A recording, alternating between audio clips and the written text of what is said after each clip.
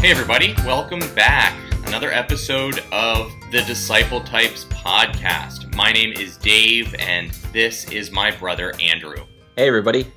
Today we have a very special episode because we'll be discussing the Apostle Philip, which, Andrew, is your disciple type, right? That's right, I'm a Philip. And Philip is the philosopher, correct? Yes, Philip the philosopher. And I'm really excited to talk about this type, not because I really like talking about myself. I don't really like that. But because learning about Philip was really my original pathway into actually understanding all of the different disciples' personalities. Interesting. Tell us more about that. Why was it that Philip was so integral to your understanding of the disciple types? Well, Philip is one of those forgotten disciples.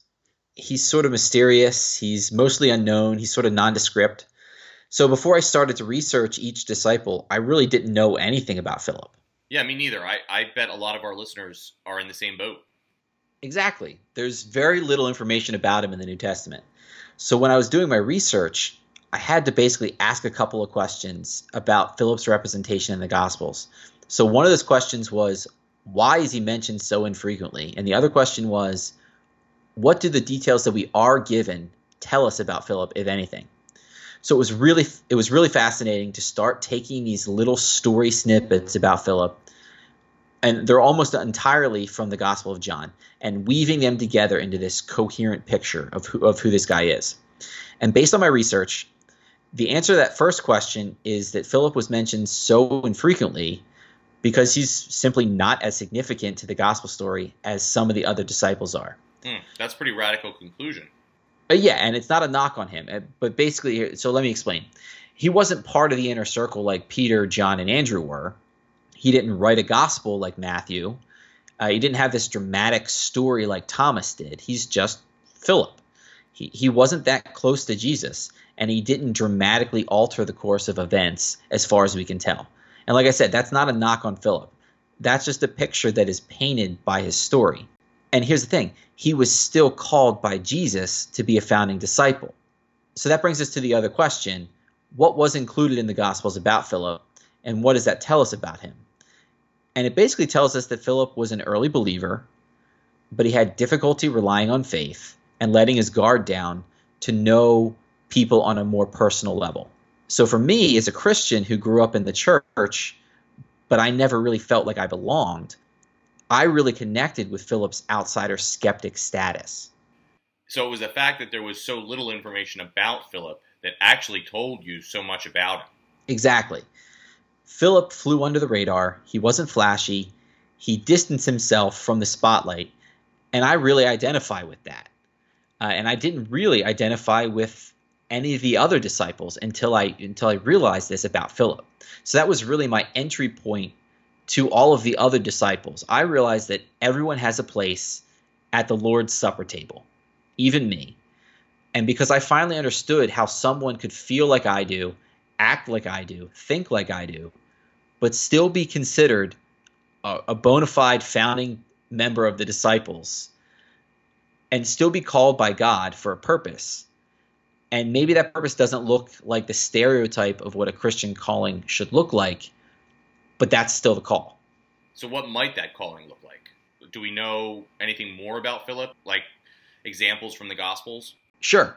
So when we first meet Philip in John chapter 1, it's talking about Jesus. It says, finding Philip, Jesus said to him, "Follow me." And I find that really interesting because Philip is the first disciple that we know about who is called, who had no known personal connection to an existing disciple. So he's not like Peter or James, whose brothers Andrew and John introduced them to Jesus. Jesus just calls Philip specifically and intentionally out of nowhere with no obvious reason why, as if Philip never would have met or been introduced to Jesus if Jesus didn't make that first move. Then it says, Philip found Nathanael and told him, "We have found the one Moses wrote about in the law, and about whom the prophets also wrote, Jesus of Nazareth, the son of Joseph." So immediately Philip goes and tells somebody. He evangelizes Nathanael, making Philip one of the first evangelists after Andrew, who was the first. But he does it differently than Andrew. Whereas Andrew, when he calls Peter to meet Jesus, he calls Jesus the Messiah, which is a very loaded theological and political term at the time. But Philip doesn't draw any firm conclusions about Jesus. He just says it's the one Moses and the prophets wrote about. So we see he's very cautious. He's precise in his language. And that shows us how much Philip cares about accuracy. And it's a strong indication that he relies on reason primarily to guide him. Yeah. So, Drew, you mentioned how there's so little information about Philip. Are you able to draw that big of a conclusion from that one line of dialogue? That's a good question. And yes and no. That intro to Philip is one piece of data that we need to corroborate against other parts of his story. So the next time we hear about Philip, he's being asked by Jesus how they're going to feed the multitude of the 5,000. Yeah. And poor Philip is a logical problem solver. Right. And he knows it's impossible to feed all those people. Right. It's just impossible. So he gives sort of a flippant, quick math calculation saying it would take more than half a year's wages to buy enough bread for each person to have a bite. And so he's basically saying it's impossible. You're nuts. There's so many people. It's like not even worth thinking about. Right. But the whole time Jesus was only asking Philip to test him. And that's what it says in the gospel. It says he's only asking him to test him. Right. And of course he fails because reason can't make sense of miracles. Right. Or anticipate them. Exactly. And so meanwhile, Andrew has been mingling with the crowd and he finds this boy with the loaves and fish and he's not sure how that will feed everyone, but he brings the boy to Jesus anyway. Says, I don't know, what good it'll do, but here he is. Right. He's networking. Exactly. Yeah. Like we talked in the last episode, Andrew's always mingling and networking, right? And so there's a real contrast there between Philip and Andrew. Andrew is connecting people. He's staying open to the impossible. And Philip is sort of closed off to all that. Anything he can't explain rationally, he's just not interested in exploring. Yeah, that's pretty convincing for the type you're explaining because, who would say to Jesus' face, are you crazy? Come on. It's almost sarcastic. It's very sarcastic because he's exaggerating. Even if we had a year's wages, we couldn't do that. And it's basically saying, don't bother me with such a ridiculous question. Right, right. Imagine saying that to Jesus, right. To God. To God. Yeah. It's pretty great. So in our last episode, we talked about Andrew and how Andrew interacts with Philip a couple of times. Can you tell us more about that? Sure. So Philip and Andrew are very different. They're basically exact opposites. So where Philip is primarily reason and he backs that up with experience, Andrew is primarily revelation, which is the opposite of reason, the counterpart of reason, and he backs that up with tradition. So they're really exact opposites in that way. But even so, they always seem to be intersecting with each other. And sometimes that shows a contrast, like the feeding of the 5,000, and sometimes they complement each other. So at the feeding of the 5,000, Andrew sort of shows Philip up. But the next time they interact, they're actually working together. And so that's when Philip apparently, he had a very good relationship with the Greeks in Jerusalem. And that may be because he had a Greek name and he spoke Greek. But if you know anything about the Greeks, like anything, you know that they were really big on philosophy. And so there were all these different schools of philosophy that thought about asking the big questions about life and existence and purpose and meaning and using rigorous logic and reason to challenge each other, to debate and to come up with better answers about life. So for the Greeks, to even be curious about Jesus, a teacher from a non-Greek religion, the faith would have to be presented as an intellectually coherent philosophy. Otherwise, they have no time for it. And so I think that really speaks to Philip's greatest strength and really what his calling is. And so I identify as a skeptic myself. Philip was ideally suited to explain Jesus to a group of intellectuals right. who weren't otherwise inclined to take things on faith alone. Right. So the evidence does seem pretty clear to me that Philip's primary aspect was reason. You mentioned that his secondary aspect was experience. Can you tell us a little bit more about that? Sure. So this is where we have to infer a little bit more from the information we're given. And one of the first clues is Philip's response to Nathanael when Nathanael balks at Philip introducing him to Jesus. And if you remember, he says, Jesus of Nazareth. And Nathanael says, can anything good come from Nazareth? I love these two guys. They have these like really sarcastic responses. And Philip just says, come and see. So that's a clear indication of Philip's approach to life. He's not going to try and convince Nathanael that his prejudices are wrong. Philip knows that firsthand experience is the best teacher. And we see how experience influences Philip's approach to reason itself.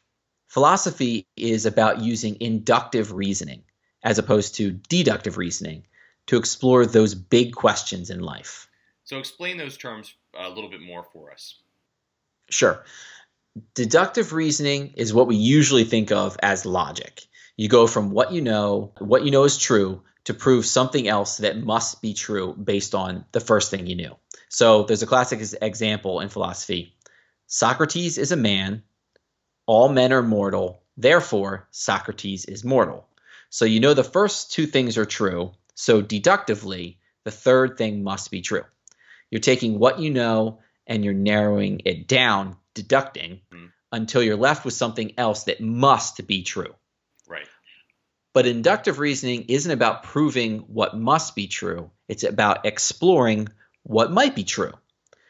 So you take your experiences, you take all this information, and you go from specific experiences to general principles. Right. All the while, logic still eliminates the things that cannot be true, that you definitely know are not true, but you're not narrowing your scope like you are with deductive reasoning. You're actually expanding it to explore the possibilities, to get at the bigger picture, the larger mystery. And that's what we see Philip do. Do you have any examples of him exercising this trait? We really only get one good example of it in the Gospels, and it's during the Last Supper. Jesus is talking about his disciples really knowing him, and Philip totally misses the point, characteristically of Philip, when Jesus says, "If you had known me, you would have known my Father also. From now on you know him and have seen him."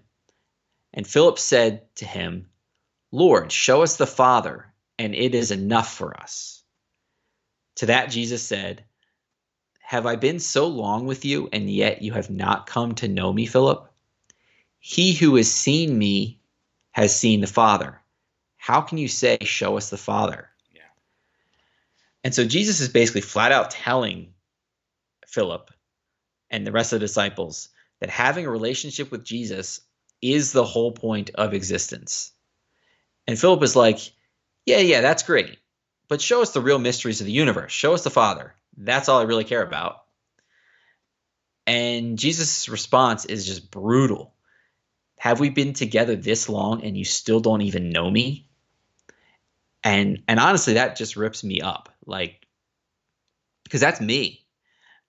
I intellectualize, I rationalize, I abstract things to death. But do I actually really make connections with people, let alone God?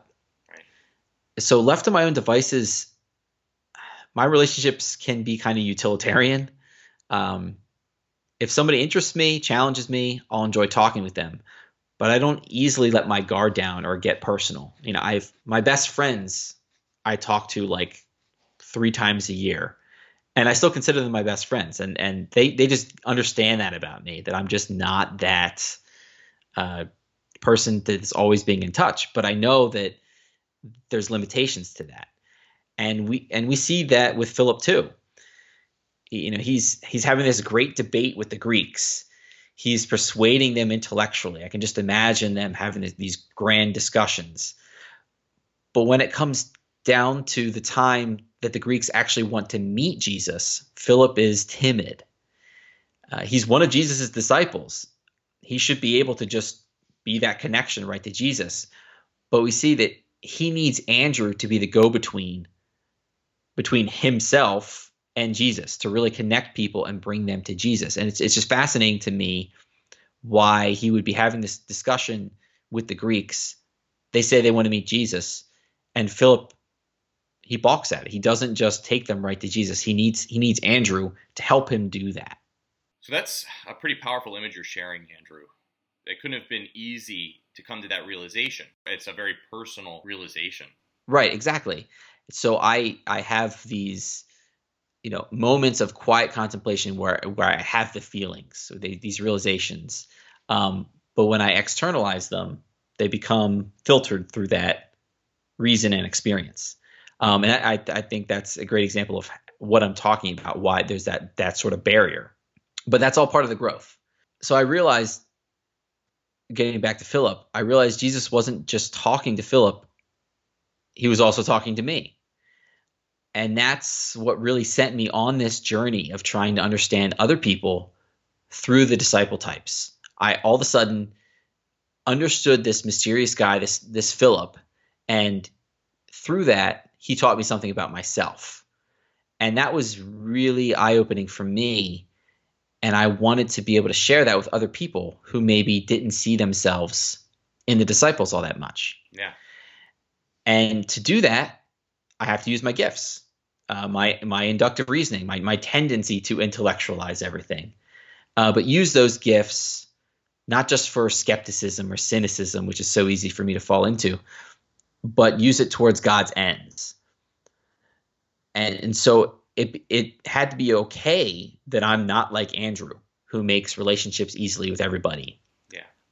I'm the guy that other skeptics can turn to, who say, well, if he believes this and it's not totally wacky, then it must make some sense. And then I have permission to at least ask the questions and say, I'm not stupid for thinking this, because this guy, who I don't think just falls for anything, thinks there's merit to it. I like to be that person that other people can say, well, if he thinks it, and he only says what he believes and what he's thought through. And I try to be that. And I hope that that's true. But I have to recognize that I also need Andrews in my life. Just like Philip couldn't just intellectualize and debate his way to bringing other people to Jesus, he needed Andrew. He needed him there to be that connection point. And I need to find ways to make those connections. And people who are like Andrew, who I do surround myself with as much as possible, they do help me. And that's so important to me, because it's through our human connections that that's how we train ourselves to have a relationship with Christ. And that's really something that I hope our listeners can take away from not only this episode, but also our future episodes. And what is our next episode? Next time, I believe we're going to be focusing on Thomas. Excellent. Well, that's all we have for this episode. Please like and subscribe. And if you have taken the quiz, please share your results. And if you've enjoyed this podcast, please tell somebody about it. I'm Dave. And I'm Andrew. And we hope you'll join us next time on the Disciple Types podcast.